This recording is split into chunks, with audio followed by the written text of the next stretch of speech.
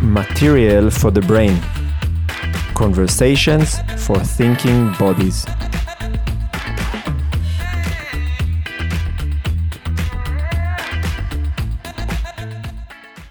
Hello and welcome to Material for the Brain podcast.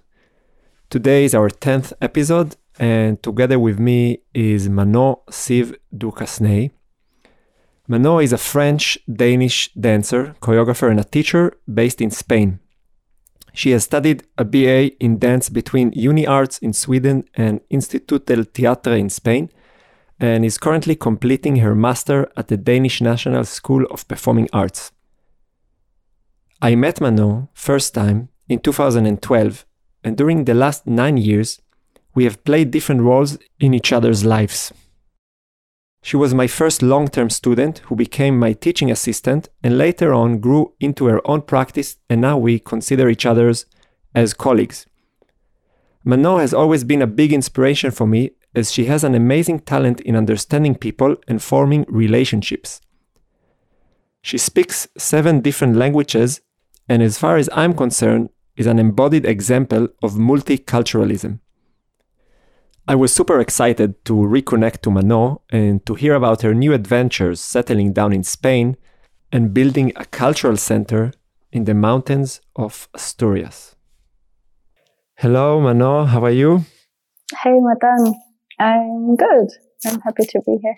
Yeah, I'm super excited to have you here, old friend. It's been really quite some time since we had a space to exchange. Definitely. Quite some time, yeah. Yeah, how are you? Where are you? What is up with you?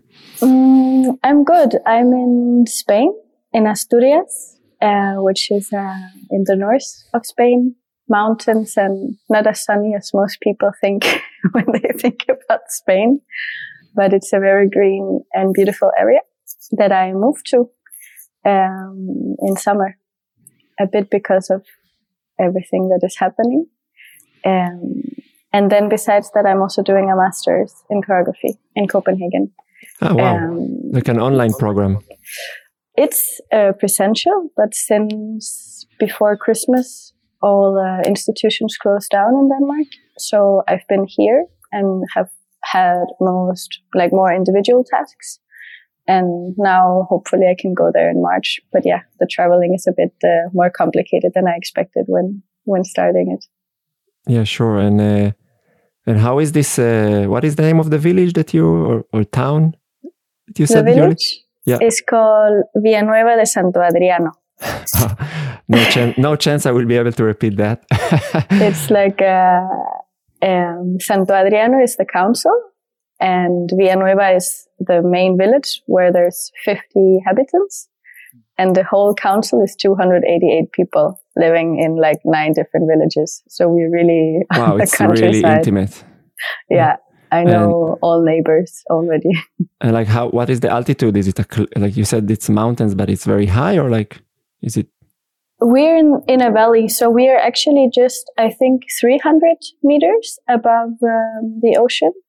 But just then the village just on top of us is 800 and 1,000, and you can see mountains going quite further up. But we are more in a valley where we have a quite nice climate.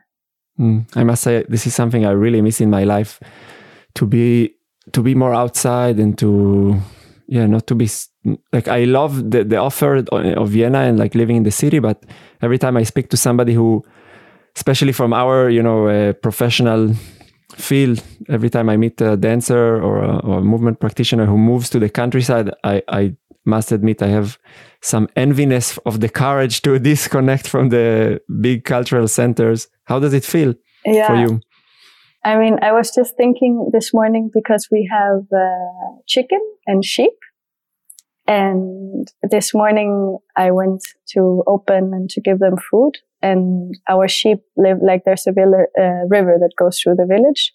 And to go to the sheep, I go along this river. And right now it's really full on with water. And I was just thinking wow, it's so crazy that this impact that nature has on my body in the morning when I wake up. in comparison to if I would go out on a city street and all the cars and bikes and noise, that it's just like breathing the fresh air and listening to the sound of the river. I think it really does something special to the body. And I feel much more calm here, even though I'm doing a lot of things. It's just something else to also see horizons like far away and follow the cycle of nature somehow much more intensely and closely. Wow, that sounds... Yeah, it brings up a lot of memories, because when I was younger, I used to live, when I was still living in Israel, I lived in a very small village, also with like kind of 60 families, and I had a little cabin in the hills.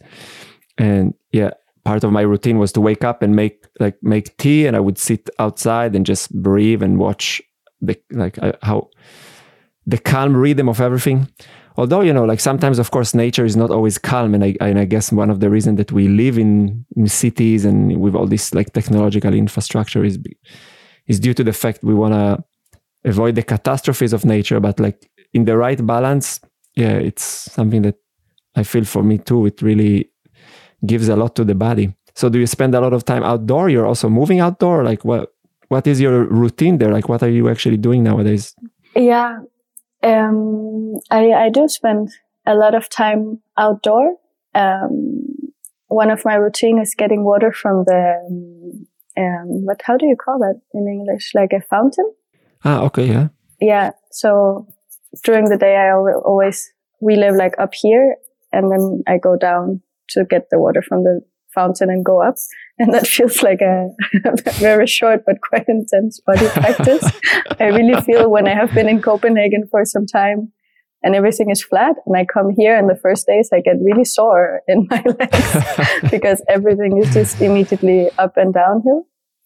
And then, yeah, taking care of the animals is more my partner who's doing it, but I'm also helping, or like now, because it's also the beginning of us moving here, we've been putting fences, which is like really physical work. We made a chicken house, and then we have a piece of land that we're preparing to grow vegetables.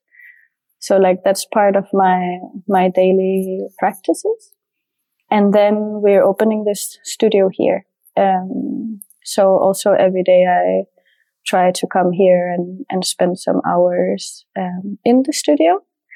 And I haven't really been doing like more dance or movement practices outdoor, because as I said, it's quite a small village and it feels a bit intimidating right now. Like it's like the kind of village where all the old people are in their houses and looking out the window the whole day and checking out people.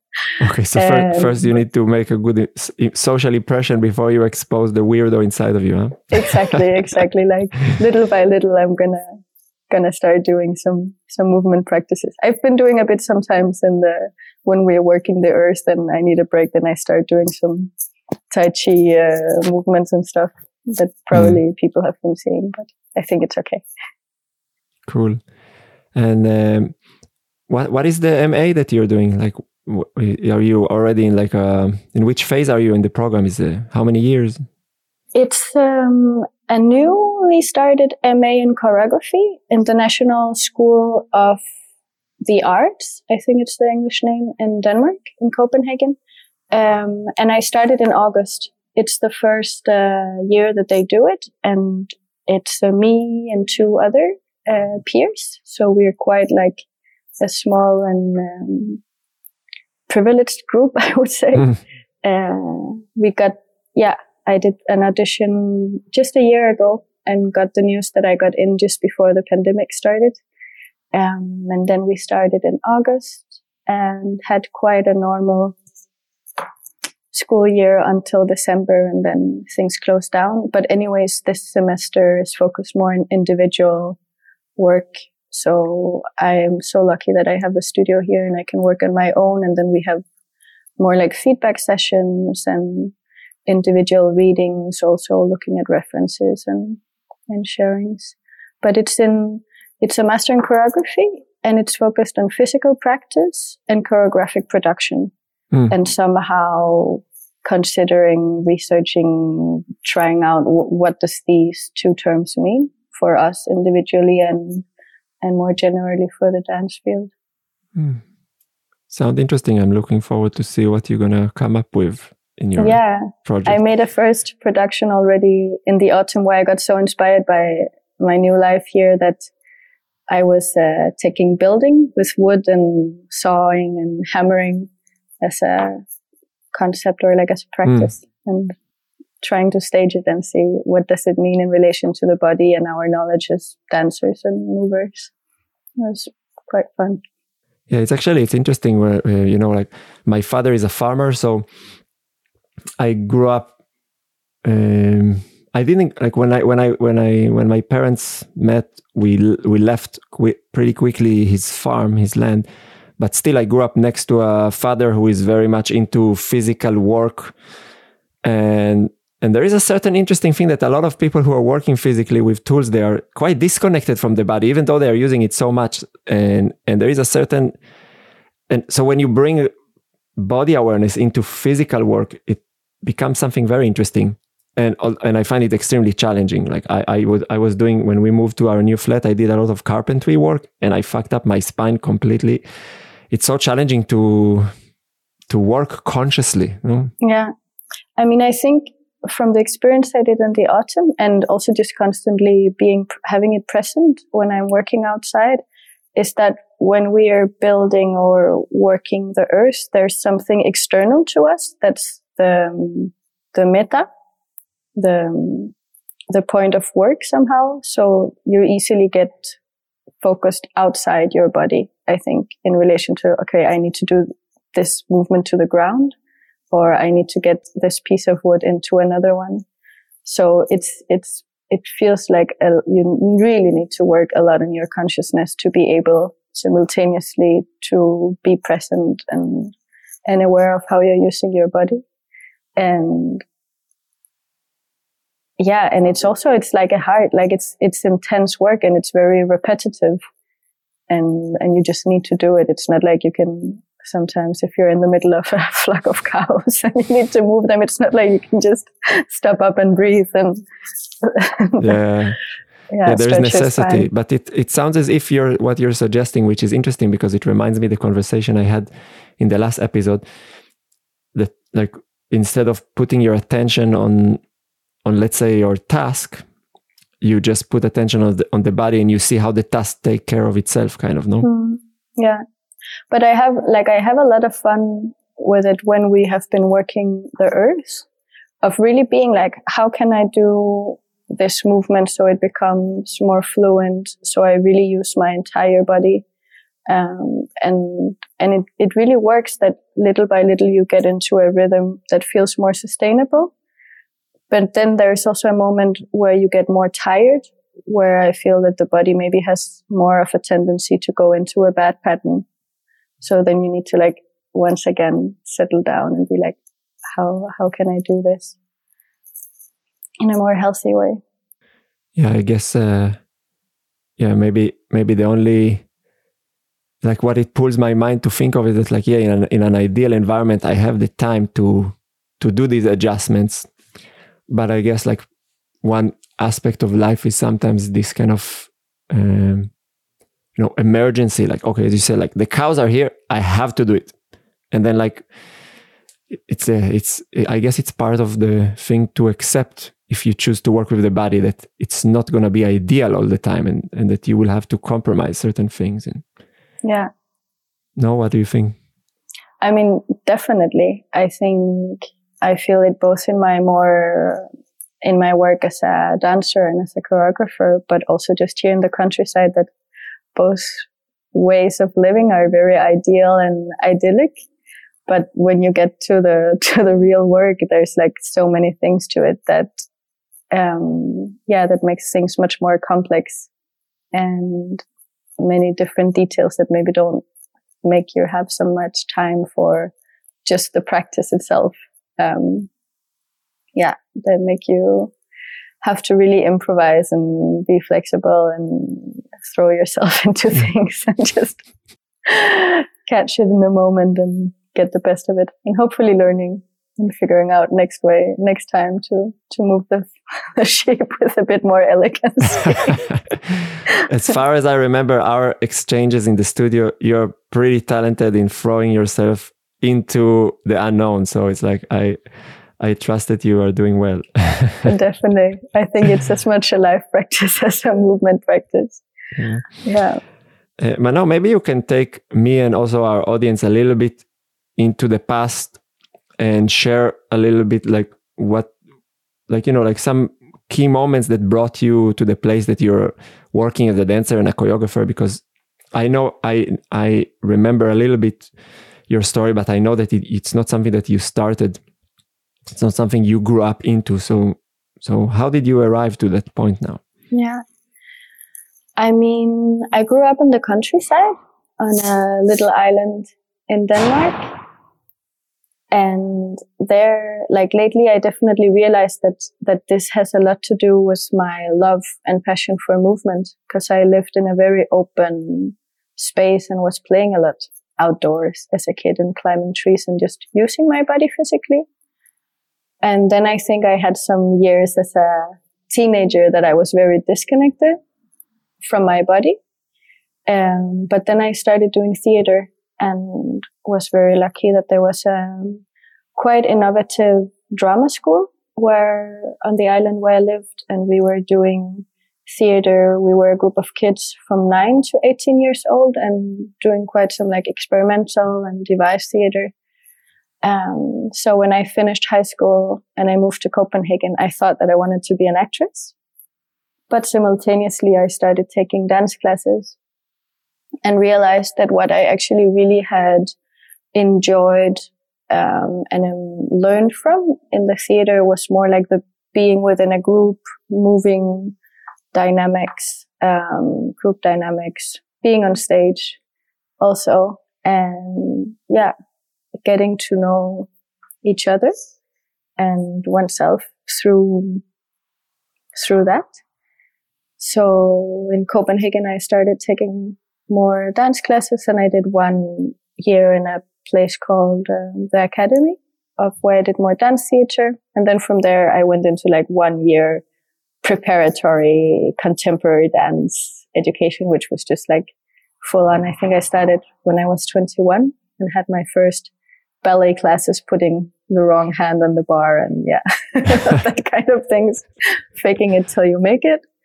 And then I did lots of auditions for different European dance schools and got into DOC in Stockholm, where I did a 3-year education, like a BA in dance performance.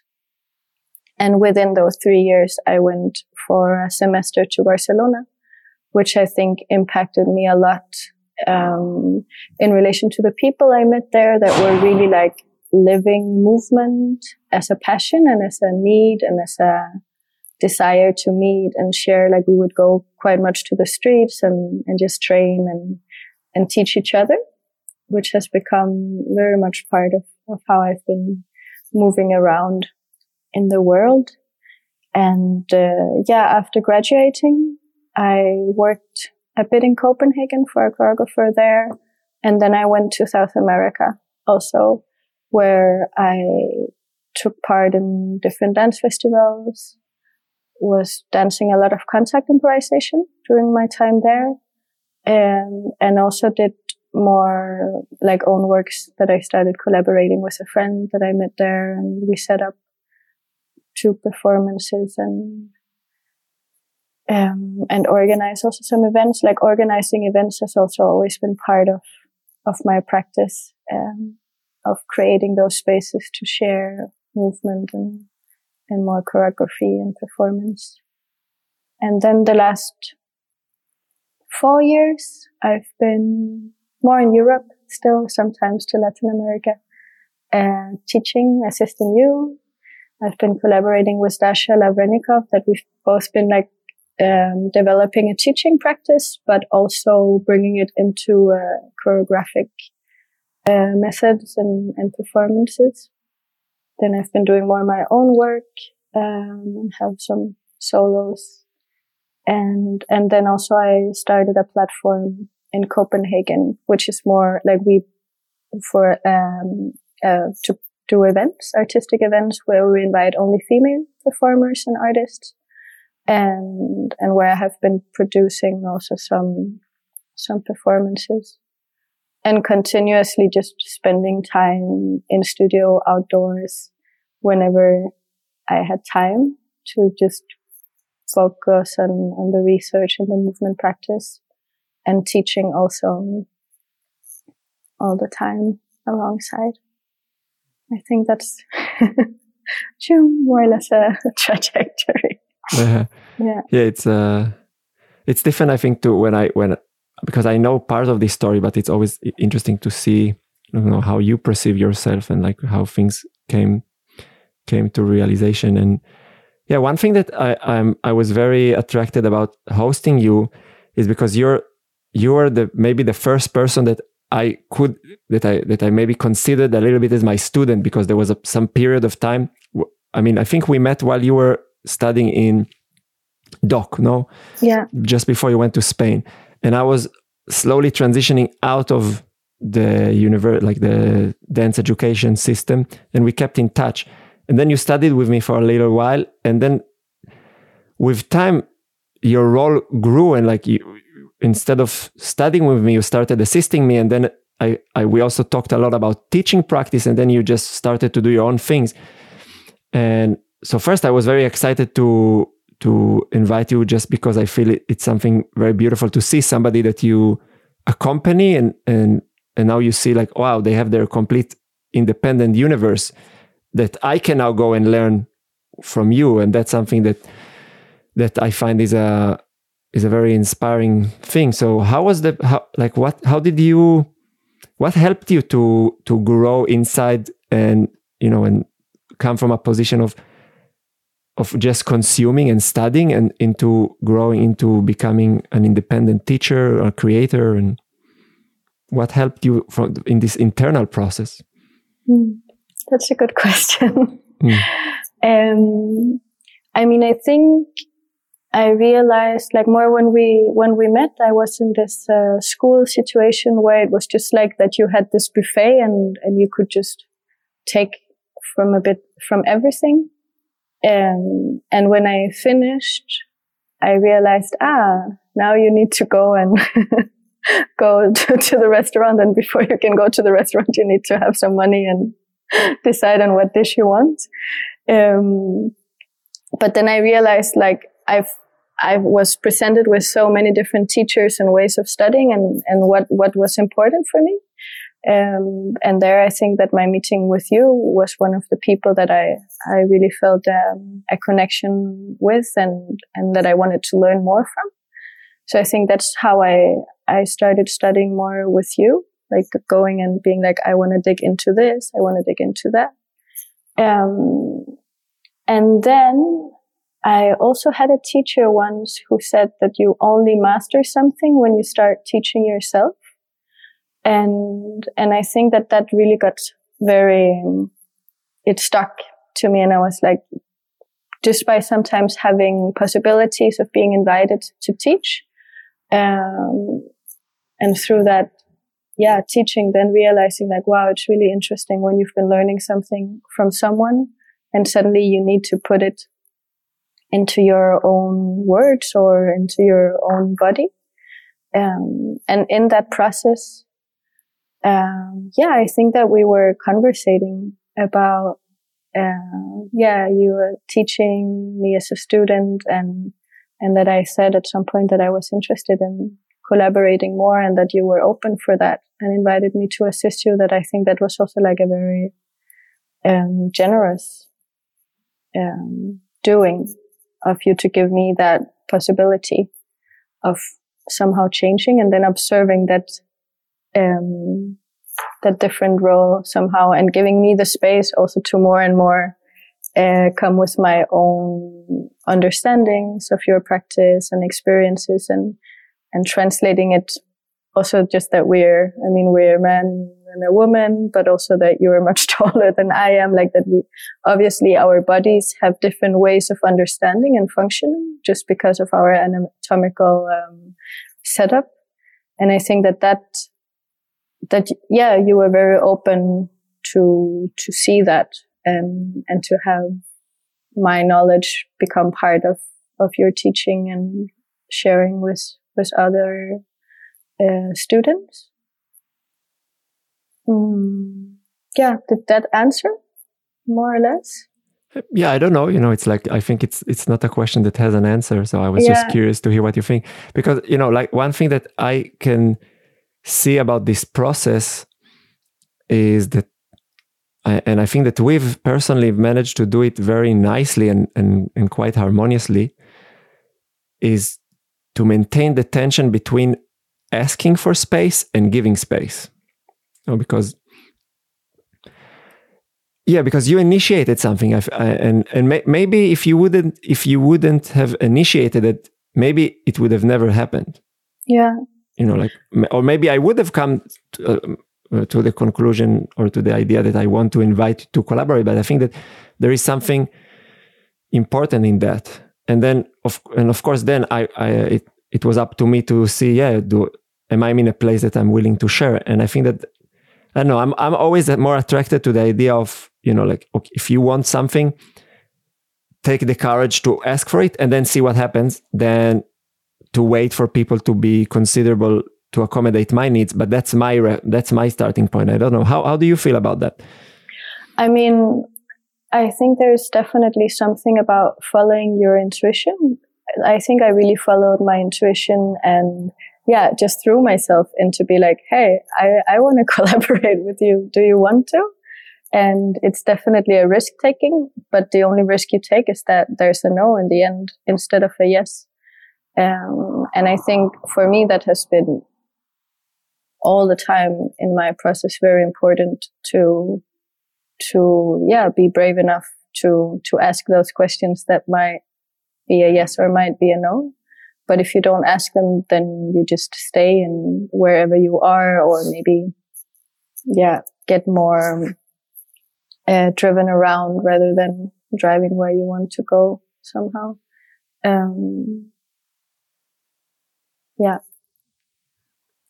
Yeah, I guess it's just like we are living in a period where there is so much abundance from everything, that I think sometimes this abundance, and I can see it a little bit with my kids, creates this illusion like that we are entitled to have things. And what I really admired about how you handled our relationship is that it was like that you embodied the idea that if you want something, you have to also work for it and invest, and then you can get everything you want.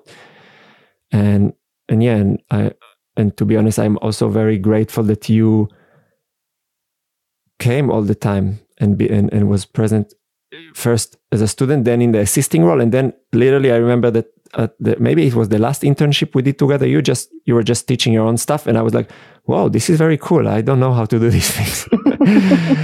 and then it's like, then the circle is kind of complete, because then like you are really ready to departure, and then we can slowly transform our relationship to just being colleagues. Yeah, I mean, I think there has also been part of this in like that you have been sharing with me your practice, but you also never were like, I'm the master and I'm your only master. So I think that there's also this thing of being open to share your practice with me, and at the same time that I would get other knowledge from other people. That is definitely also very important, because I think in our field sometimes there's, or in any kind of field, sometimes there's also this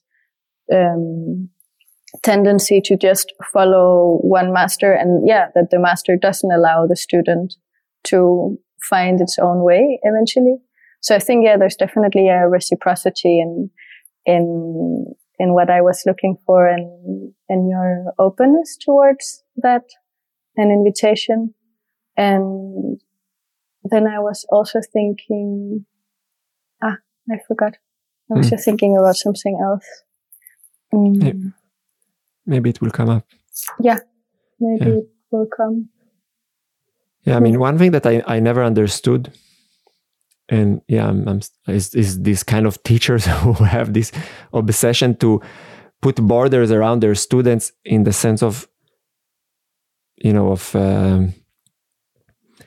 controlling what kind of information would come into their student minds.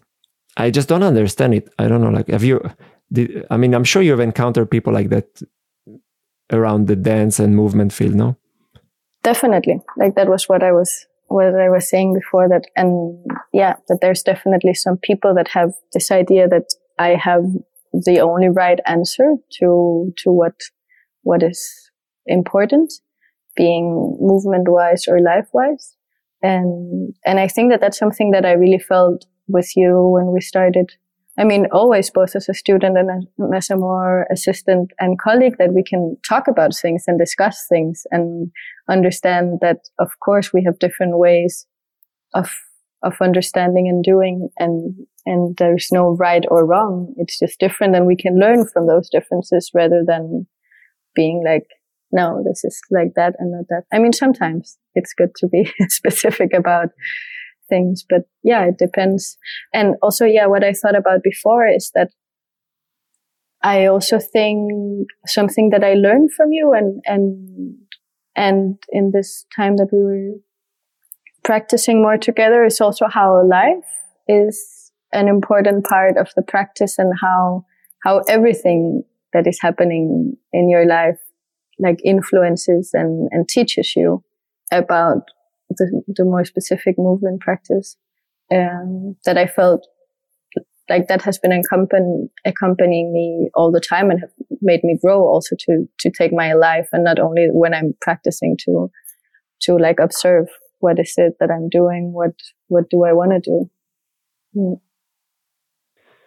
I want to open a new chapter, or like to take a conversation a little bit to focus more on you, because one thing that I always really admired about you, which was also like really practical tool, but also just the quality of being, is the fact that you, how would I phrase it?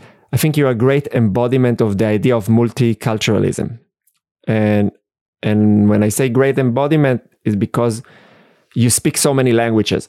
And so on the practical level, it was always great that if we are in a space, and then, like I remember we were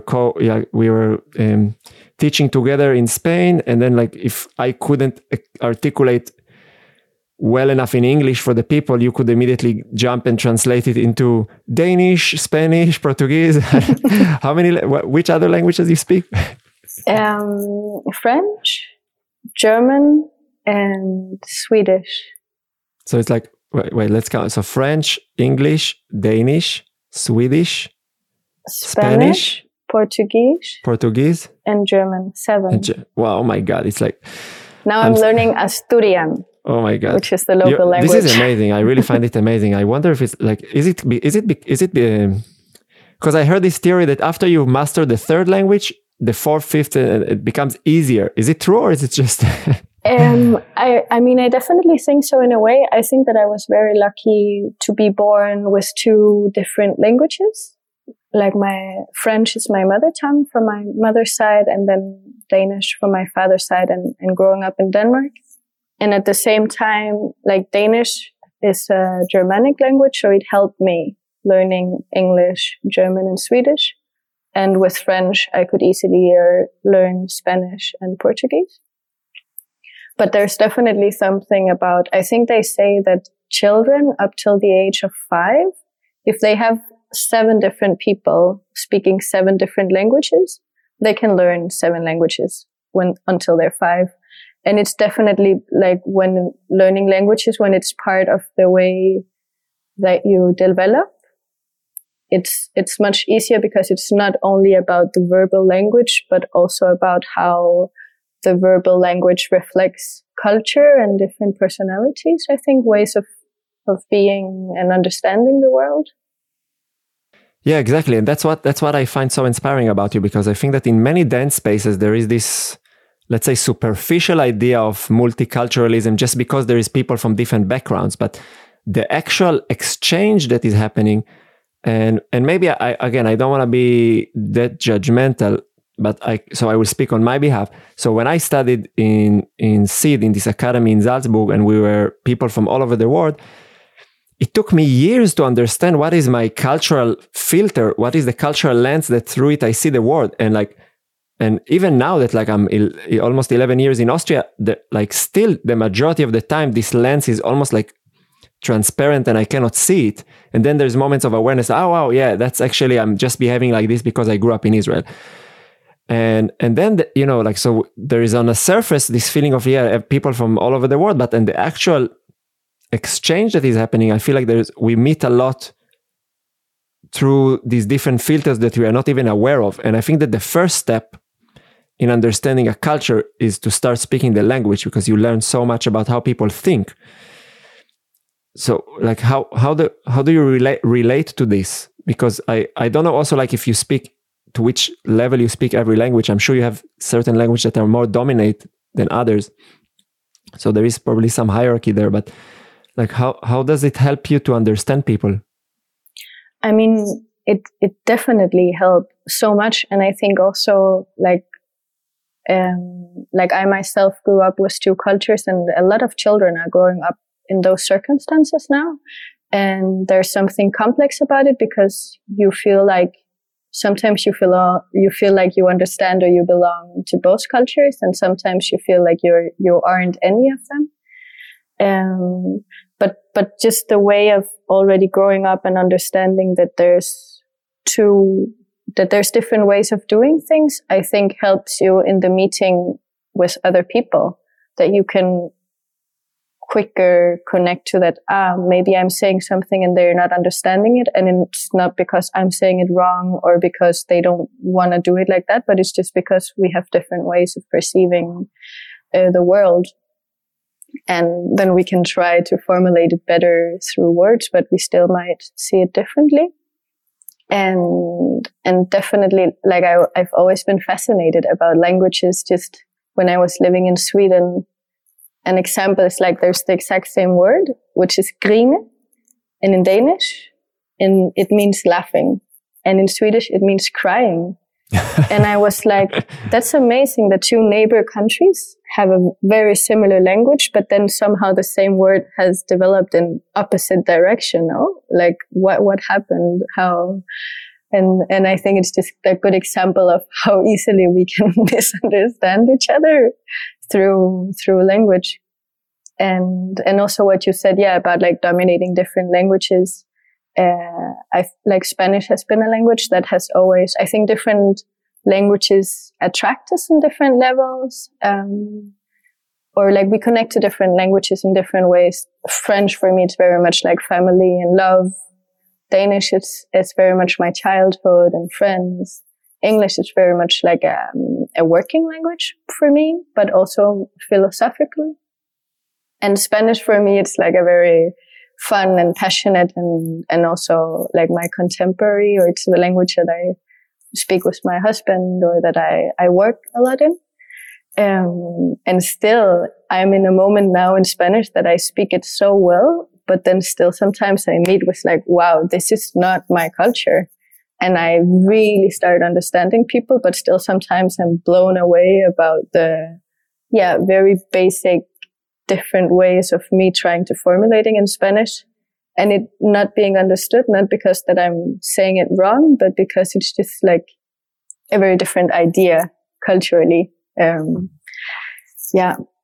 So from all your traveling and, you know, and meeting different peoples, do you believe in the idea of universalism, that there are some universal things connecting humanity, or are you more, from your experience, perceive the world as like, no, it's like different cultures will, you know, like they produce different type of people, and like there are no basics that we can connect everyone together?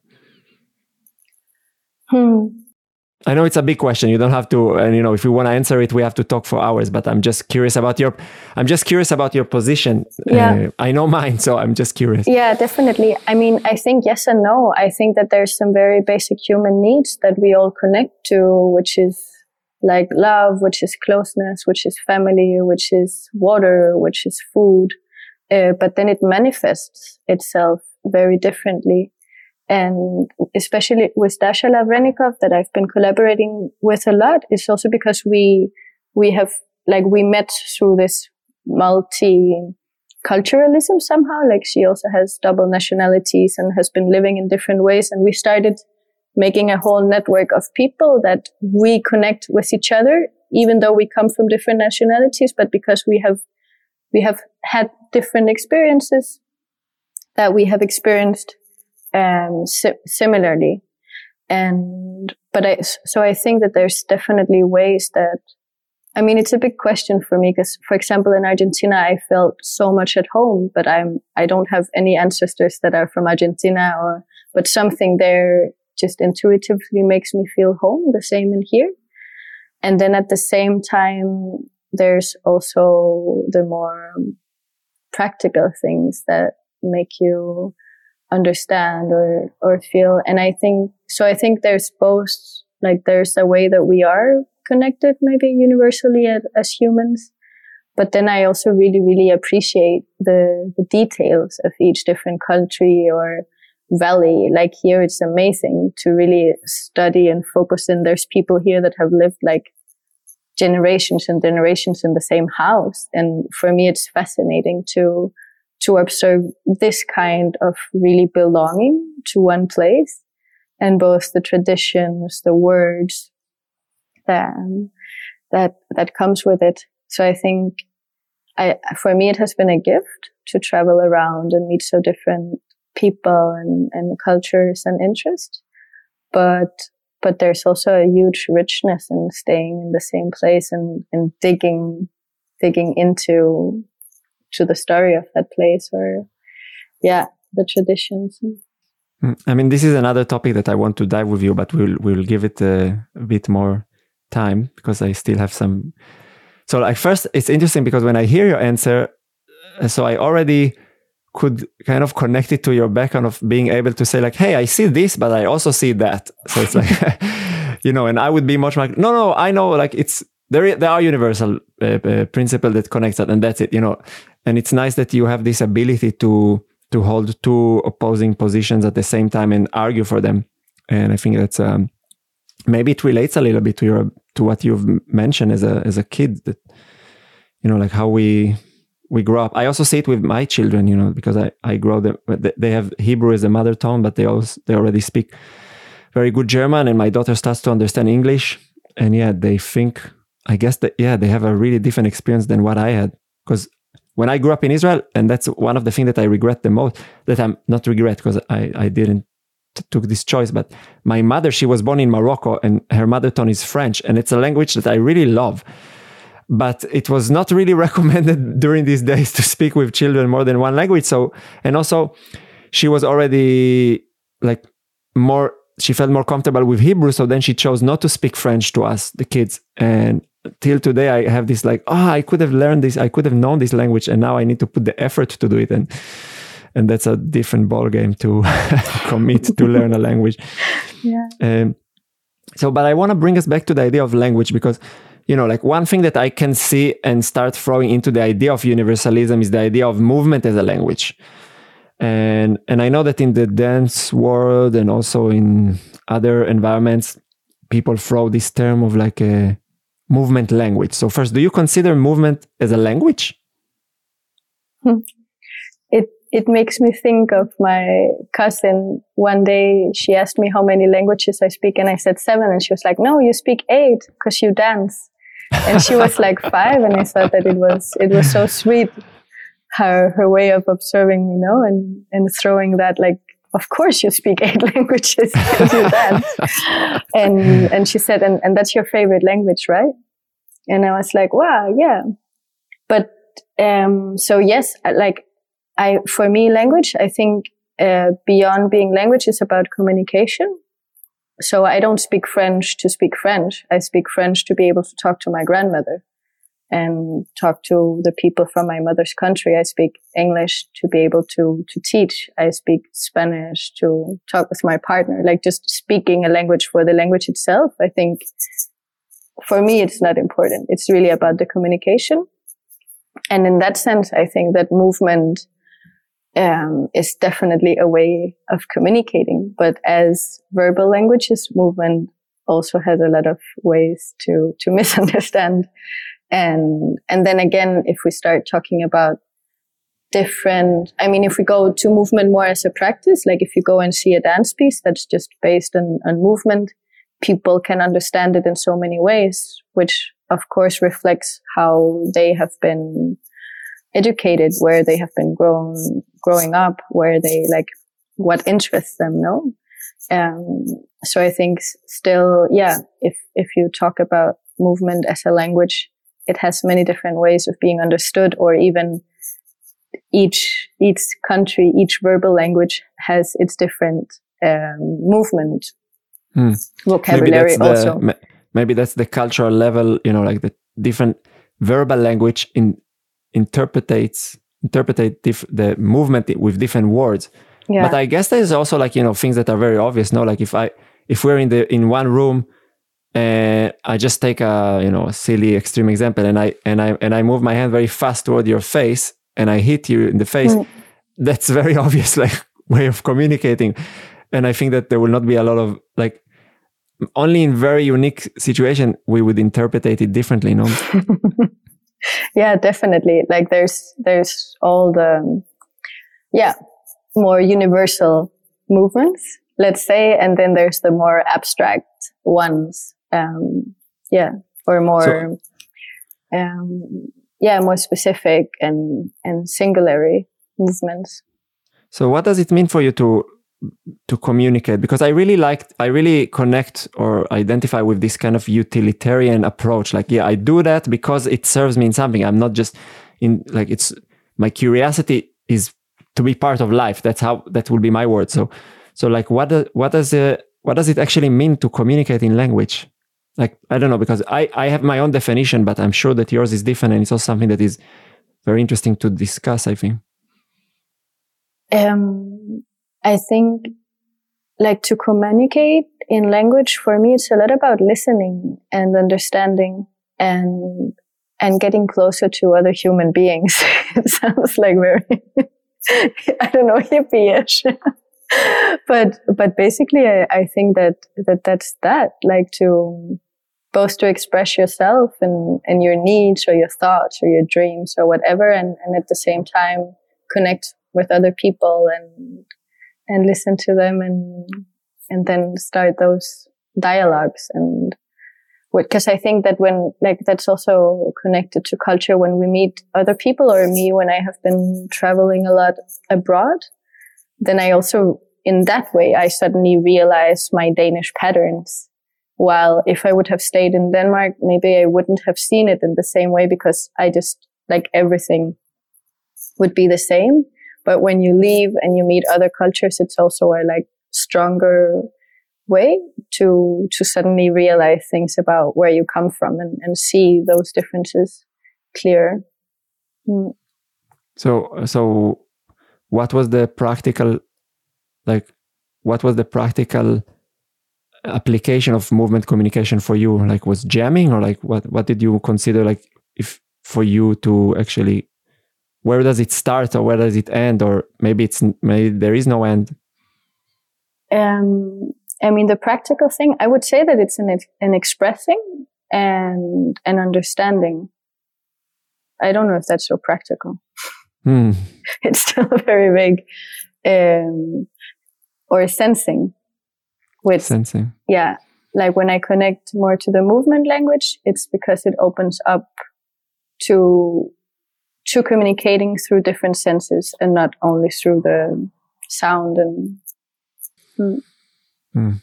Yeah, that's something I can also resonate with. Yeah, because it's like, I feel that there's a different type of tuning that you need to do, because it's so personal also.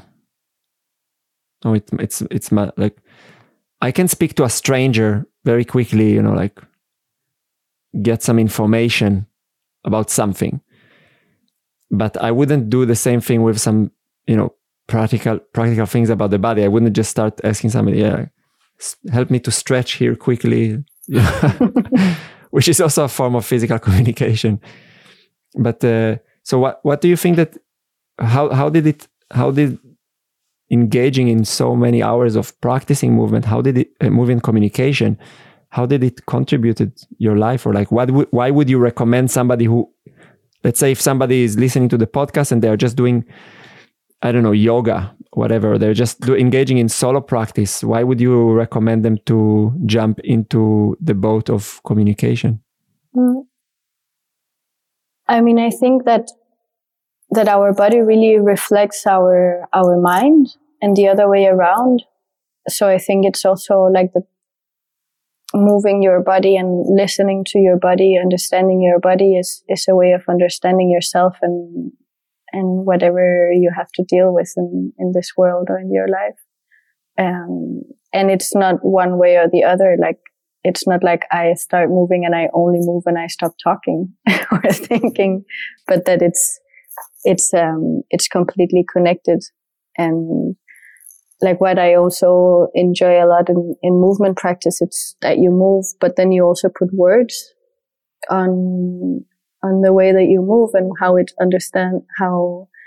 what that makes you understand. And then you go back to moving on top of what you have just been saying. So I think movement really feeds communication.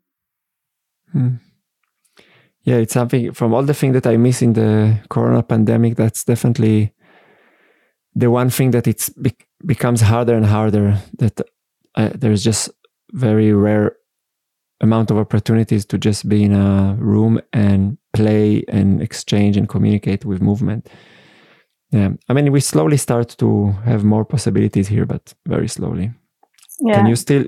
I mean, you have your own studio, so you don't have this problem, no? Huh? I said you have your own studio, so you don't have this problem, but maybe you have the problem of finding dance partners in the small village. Yeah. I mean, it's funny because in the first part of the pandemic, I was locked inside in Madrid in my partner's parents' apartment. And there it was really like this kind of sensation of knocking yourself into the wall and not being able to stretch your arms to both sides without bumping into a dog or a sofa. And I was really imagining this big, white, empty space. And now when I go to the studio in the morning, I'm like, wow, it happened and manifested in so few months. Now it's here. Wow. So I definitely have this luxury that I think I've been dreaming of for many years as a practitioner to have a space that I can go to almost any time. Then it also brings lots of other extra work to it that doesn't always give you the time to go to the studio, or you go to the studio and you end up sitting in front of the computer and doing emails. But so yeah, definitely having that space, it's a big first step. And then I realized for me how important it is to have friends and colleagues in this, because I love going to the studio by myself, but eventually I think it's really important to have another body or another person to share your experience with. So here we do one weekend intensive a month where we're so lucky that people come from different places with quite some experience. And we just had one weekend last weekend. And that fills me so much of being able, both we invite a teacher to come and teach and then just sharing the studio with 10 other bodies. It's amazing. Your partner is also dancing, no? My partner is dancing, also, but more, I would say, part-time. Okay. Or it's always been part of his life, but not as fully present as it is for me. Like for me, it's really what I dedicate my life to, I would say, or like part of my identity. And now since we moved here, my partner realized that he's more interested in animals and spending time with sheep and chicken and that. So we are also we co-share the work with the studio, but he's more also, responsible in spending time outdoors. And then he's teaching weekly classes here more for the local audience, which is also something he enjoys. But eventually we also hope to find time to to practice together and to continue. Like right now, I think it's more about time, that it's many things that we need to settle in this new lifestyle. Yeah, but I guess it's a very unique relationship, no, to have a life partner, which also you share this kind of let's say very intimate, unique passion of yours, which is to communicate with movement. No, like, do you enjoy dancing together? Yeah, I mean, that's how we met. And yeah, it's definitely something that I like. I really enjoy or love that common understanding of the body and the playfulness and that there can be in that, and that way of communicating with each other also. Yeah, it's definitely something I enjoy sharing also with my partner. I think it's important for me because I understand so much of the world through my body that it would be hard to date a computer nerd that like this. I don't know. Yeah. Yeah, I'm also a computer nerd, but I don't see it like that. Yeah. Actually, like you started to talk more. We talked already. We mentioned the studio. Maybe you can talk more about it, because I'm very curious to hear about this project. So I know it's also now in a very crucial phase with a crowdfunding. So maybe you can share a little bit, like, what is this project? What is this studio space? Like, what are you doing there? Yeah. I mean, so from the beginning, I think in my life, I think many dancers and movers can relate to that this need to have a space is something really important in our field. So I always had a dream that eventually I would find some people to open a studio with. And also in the countryside, through my experiences of both teaching, going to festivals, or having artistic residencies, there's something very specific about going to nature, being in one place and moving, creating there, that gives another focus. And then, yeah, as a bit of a result of 3.5 months of lockdown and thinking about life, we got the opportunity with my partner to come here to Asturias, where I have an aunt that lives. And we were actually just here for 2 months to help them out. But then we really liked the place, and we came to this building where I am and was shown that there was one big empty space that was like almost 100 square meters, high ceiling, no pillars in the middle. And we just looked at each other and we were like, this is perfect to make a studio. It's just like, it's too good to be true. And at the same time, we were also told that there was a funding that we could apply for, some European funding to start up a new project. So like within a few weeks, we just got everything, like wrote down the project of opening a studio for like both, because here in the area, there's no yoga classes or like there's nothing really for movement. You have to go to the biggest town nearby, which is half an hour. So it's also not so much.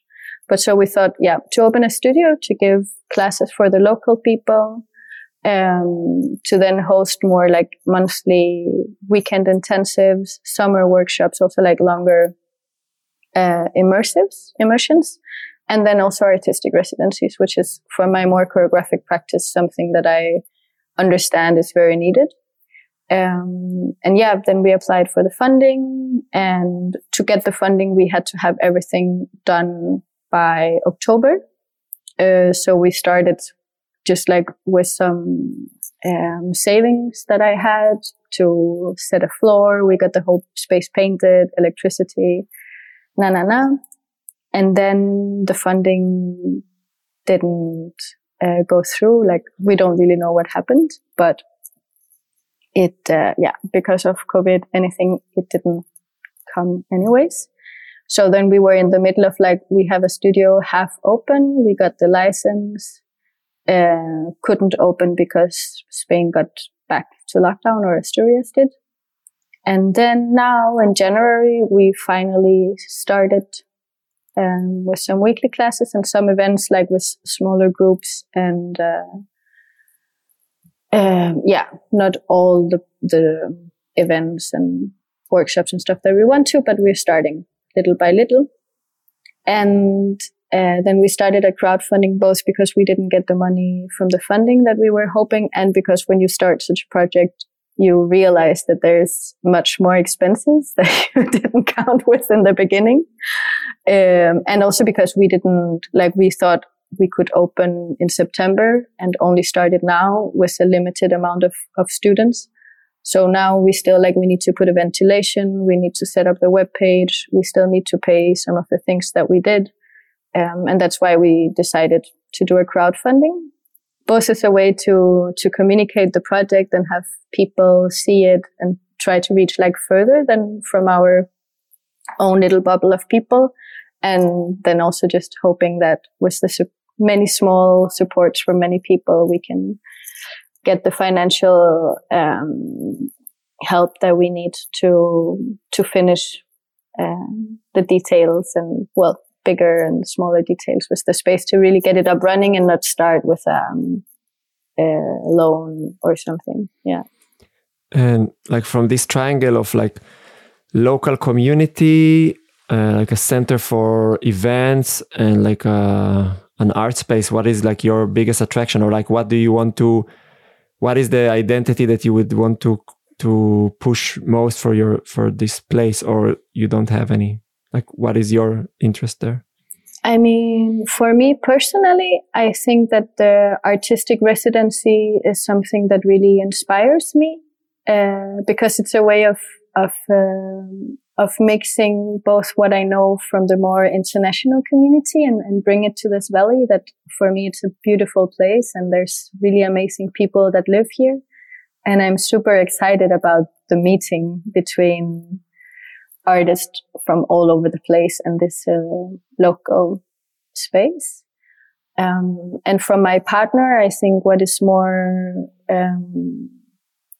inspiring is they changed with the local people. So that's also a bit the way that we're dividing it now, that he's more focused on the weekly classes and teaching children and grown-ups and sharing movement principles with people that don't have experience but that have curiosity, and then that I'm more interested in, or also I'm also interested in that, but definitely this decision of moving to the countryside and being all alone in the sense of dance community, there's definitely an interest in bringing dancers and movers here to share the practice.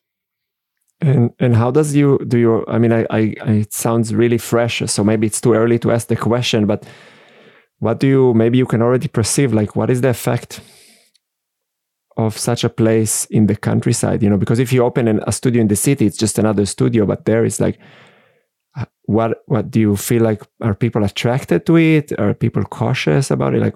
What do you want it to represent there for people? Yeah. I mean, we had already 2 weekend intensives with teachers coming from Madrid, and also dancers coming from more cities.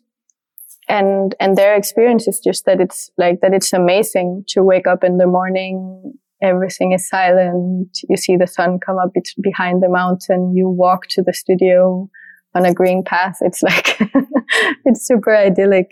And I think it brings an openness and a freshness to it. It's really open. And that on one side, that more for the movement weekends, and also just for the artistic creation and research. Often when we are in the cities, there's so many impressions all the time, so you get more easily influenced. And I think that being here gives more space for your own reflection and creation, that you can really somehow disconnect from all the outside and connect more with yourself, or with your group, or with your practice or research. Yeah, okay, but I was also curious, like specifically, like what is happening to the local community? Like, do you like? Although it was also interesting to hear that aspect of the space, but I mean, like, what does it does to a village to suddenly, because I'm asking it, that I've seen once a documentary about Osho. I think it was called Wild Country, about how they came into some nowhere in the US. They opened their center, and like 10 years after, there was people with rifles defending this place against the locals. And of course, this is a really crazy example, but how like there is still a certain tension between this kind of like inviting something new to the countryside and this kind of invasive energy of like changing radically a space that is traditional. So how do you negotiate this tension, and what do you feel from the local community? Yeah, I mean, I think there's definitely something about creating a meeting point. And for example, it's a quite progressive valley that we are in somehow. There's definitely the really traditional part, but there's also the last 5 years, there has been regular yoga classes here, but from a teacher coming from the big town and Taring.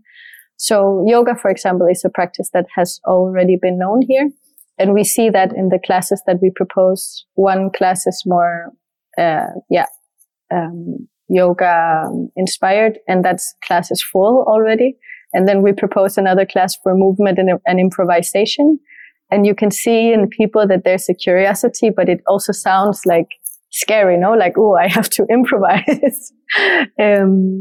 But then we have a few people that are coming to that class, and we hope that little by little, like that the mouth to mouth communication will also make people see that it's not so scary or so different. But I think that's definitely the key, to come here and to show and to share that we have new ideas, different ways of doing. But at the same time, we are also very interested in how the farmers take care of their animal, or how they know when to plant what vegetable, or how they make the cedra. Like, I think with my partner, we're really interested in both, like to learn, because we understand that there's so much knowledge in this area, but that we at the same time also come with our knowledge and somehow creating a meeting point between both. It sounds really fascinating, because, there is a certain challenge with the proposition of coming from outside with your progressive idea of what is a good way of living, especially when you go and interact with communities that are more traditional. Like, you can also, to some extent, you can connect it all the way into colonialism, and that nobody thinks nowadays that is something positive to keep on doing. But not that I'm suggesting that you're doing anything like that, just to be clear, but that's already like, I think, like maybe a big challenge in initiating such a project is how to communicate it. And like, it brings us back to the communication topic. Like, how do you enable to create a bridge with people who have different values, and invite them into your own creation and say, hey, look, it can taste good here, or like, like it can feel nice, and it's not better than what you have, it's just different. And yeah, I guess that's something that I would find very challenging. Is it something that you feel that it's a theme, or it's just I'm projecting my own imagination? No, I mean, I think it's definitely something that can become, I think, part of our luck here, or part of what's making it easier here, is that we live in the village, and we from the first day like really participate in the village life. There's one key point, which is my partner has a 5-year-old son, and that's quite amazing how that helps us also, just like playing in the park with him, and that way like meeting people and sharing being parents, for example. It's like, finding those finding those things that we share first, to then talk about what we don't necessarily share, but that we have our differences. And I mean, also right now both in the classes that my partner is teaching, or when I'm doing my choreographic work, I wouldn't immediately show what I would show in a small stage in Copenhagen here. Like that there's also a way of considering, okay, what are people interested in here? How do people perceive the world? What are they ready for? Not in the sense that they're not ready for anything, but like more what's the interest here, and also molding into this space rather than just coming and like slamming into. Actually, I'm very attracted by that, because I mean, when you go to the countryside, to a place that, let's say, is less exposed to experimental ideas, blah, blah, blah. And then you're also confronted with, like, let's say, people who are more, how to put it in a way that is clear, like, it can affect your artistic ego in a positive way, I think, because sometimes, at least I've seen it with my own work and with other people's work, is that when you come with your artistic statement, it's like you're always in this mindset of like, I'm bringing the new important message to the world. Look at me, kind of. I mean, at least the funding system where I live function like this. If you don't come with that idea, nobody will give you money. Like, you have to really be passionate and communicate like how important your message is in order to get the funding. So maybe that's the problem, and not the artist themselves. And when I hear you, and you're saying like, first I want to see like, okay, what are people actually interested in, and like, where am I, rather than like, because definitely if now it just came into my mind, this imagination, if I would present the War and Love, this naked wrestling duet in your little village, it's like, like, I'm gonna like, the project is done. Yeah. Nobody would want to step into the studio anymore.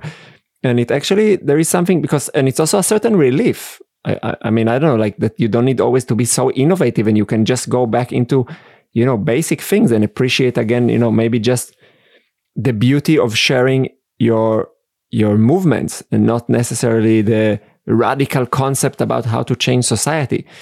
I don't know. It's like, have you started, like, do you feel that because of that, it affects also your artistic practice, that it becomes like, it pulls your interest into other areas? Yeah, I mean, definitely. It's super interesting to, both because I am doing a master's in choreography in Copenhagen, which kind of brings a lot of, I don't know if pressure in a way of like, I'm the first master student in Copenhagen to study this, and I have to be like unique on one point. And then on the other side, being here and be the only artist in my field, like here locally. And it definitely gives like a big calm down to my ego, and being like, there's tons of people in Copenhagen and Berlin and all the big cities doing radical stuff. And I don't need to really, both as a student in choreography and as a local citizen here, to just dig in to the life here and see what's necessary here, not just for me as an artist, but for people. And then there's also there's quite a big permaculture community here spread around in the valley, and my partner has been studying a lot. And in Bill Morrison, I think he's called the one who established it, or he says that when you come to a place, you need to be there for 1 year and to observe the space in all its seasons before you start changing things.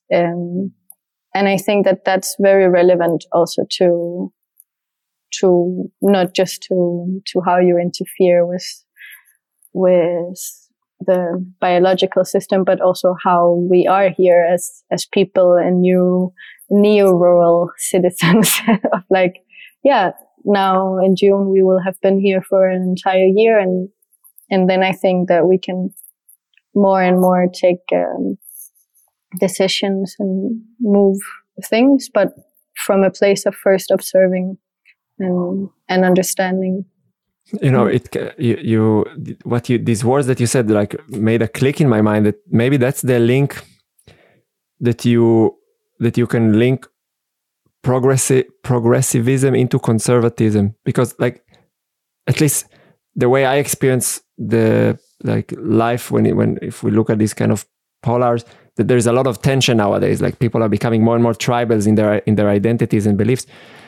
And what you've said now is like, okay, if you come to a place, spend a year, see what is happening, and then start influencing it. And that's an extremely conservative position. It's like, before you do any change, just see what is already working. And that's a conservative standpoint. But funny enough, like most of the people who are more interested in permaculture, sustainability, global warming, ecology are people that are on the progressive camp. And maybe that's a way to link the two, that actually that there is actually some value in it, because I think that when I hear it, it sounds like that being conservative or like taking this conservative approach is not because you're like stubborn, but because you're humble. No, it's like first you humble yourself and you want to see what is happening around, and then you take a careful approach of changing things. At least that's how I interpret your words. Yeah. I mean, definitely. I think that coming here and moving to the countryside is definitely a big lesson also in humility. And also it brings me back to, at some point you said that nature also sometimes can be very extreme, no?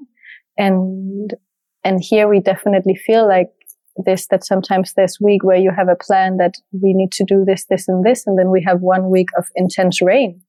And then you need to just accept that and be like, okay, so what can I do within these conditions, and not just like be stubborn and go out in the rain and keep doing things. But yeah, being flexible around people and around nature, what it offers you. And yeah. So maybe one more personal question, because you already mentioned it before, and it's actually a question that I wrote down in my list of questions. and you mentioned that you started to kind of recognize what is the beauty about looking at one place and digging into the details. So what could you say like that you have benefited from settling down? Because there was so many years that for me you were like just like a traveling ghost, that I couldn't follow where you are, because you were always changing locations and meeting, and like, so what do you harvest now after being a year in the same place and investing in some roots? Yeah. Again, I think it's not either or, because I'm very grateful for all the years that I have been traveling and growing in that sense. But I think that, first of all, I was just talking with a neighbor about it yesterday, that my sensation here is that I can settle down and that I have so many things that I can learn and discover in this single place. So that's definitely part of why it's here that I'm settling down. And yeah, I think understanding that in one place you can also dig deep and learn many things. And then the studio as a possibility of inviting people to come here and in that way still be connected internationally. And for sure, I mean, I'm still gonna travel around, but not as intensely. And it's also linked to the situation that suddenly borders are closed, or it's much more complicated to move around, that it made me think about like, yeah, how am I living my life, and how do I really want to live my life in a more sustainable way? And then, yeah, I think settling down is also linked to the desire of having kids eventually, and having like a more stable way of living and supporting that. So yeah, it's different needs and desires that have brought me to the situation. Yeah, it's super interesting that's something I love about the podcast, like, because I can invite people. And first I started to learn like what a great thing is to have a platform that you can invite people. And then I can just hear a lot of stories that, just when I hear you speak, it also strengthened me in my life choices and like kind of also seeing somebody who is a bit younger than me going through something that has links to, in some extent, to how I've been managing myself, and to see that there is some kind of a pattern that is not that exists not because it's some kind of a heavyweight negative thing, but because it's like that's a certain way of learning that certain people need to go through, and yeah, it's very nice to hear where you are, and yeah, I want to also give you some space, particularly to share with the audience, like, what is this crowdfunding? Why would people want to support? How would they be able to reach out, and what are the offerings that you have planned in the future that people can tap a little bit more into the space? Salah Saib? Do I pronounce it correct? No. Salah Sabil. Sabil. Okay, yeah. sorry. It's maybe not the easiest name, but we decided to take the local name and this complex of this building. And Salah is hall, no? Salah is space. Or a hall, a space. Okay. Una sala. And Sabil is the name of and Sabil is the name from this place. Right next by there's a Sidra museum. Sidra is a very local apple cider drink that every farmers drink here. And then there's a restaurant and a kind of hostel. But the old name of this local place is Sabil. So everyone in the valley, if you say Sabil, they know where it is. Know. And so we decided to really go for that local name. But then it's also Sasa. Salah, Sabil, Sasa. Cool. A bit easier, Sasa. That's the artistic variation. Cool. And cool. I talked a bit about it before, but we found this space that we've been renovating and making it suitable for moving in, and then we found ourselves in the need of economical help and decided to go for a crowdfunding, because we realized that we know a lot of people that this project will hopefully inspire and interest. And the crowdfunding, like the money goes to finish paying off the floor, ventilation, lighting of the space, making a nice web page so that we can communicate properly also through technology about the space. And what people can get from it is that they can get to know the space in different ways. Like I don't know the word in English, recompensas. What we offer in return is compensation. It's maybe. Different ways of getting discounts or invitations to come to the space, either through a weekend intensive or residencies, or coming and visiting the space and spending some time in nature. And for me, I think even more in these times that we're living, I think it's really important that we have spaces where we can meet and exchange on a physical and mental level. And I think that I've observed more a tendency of people going more to the countryside. And I think for me personally, I realized that I want to have my base in the countryside and sometimes go to the cities. But I understand that for other people, it's the other way around, that they still feel like their base is in the cities, but that there will maybe be a need to go to the countryside. So this space is also thought for that, for people that maybe don't want to do the big step, but that want to have a space that sometimes they can come and get some fresh air and long views from. Yeah, so it sounds like a call for everybody who's interested in physical practice, or maybe joining some workshops, or doing the residency, to come and support a little bit and harvest the benefits in the future by diving into this place. Yeah, it seems very, and also very beautiful. From what I've seen. Yeah, thank you. That I just one of our plans here is also to do more like exchanges where people can come and spend mornings in the studio in exchange of helping us with the more rural farming work in the afternoons. So also a way of doing this meeting point between using the body and in the farming way, and then afterwards, so before going to the studio and focusing more on just on the movement practice. This is a very cool proposition. Mm-hmm. Wow, Mano. So we've been talking for a while, and I feel like I got a lot from conversing with you. And I will definitely link everything in the description of the podcast to the project and to the crowdfunding campaign and to your own stuff and profiles. And yeah, I want to thank you for coming and sharing so much with me.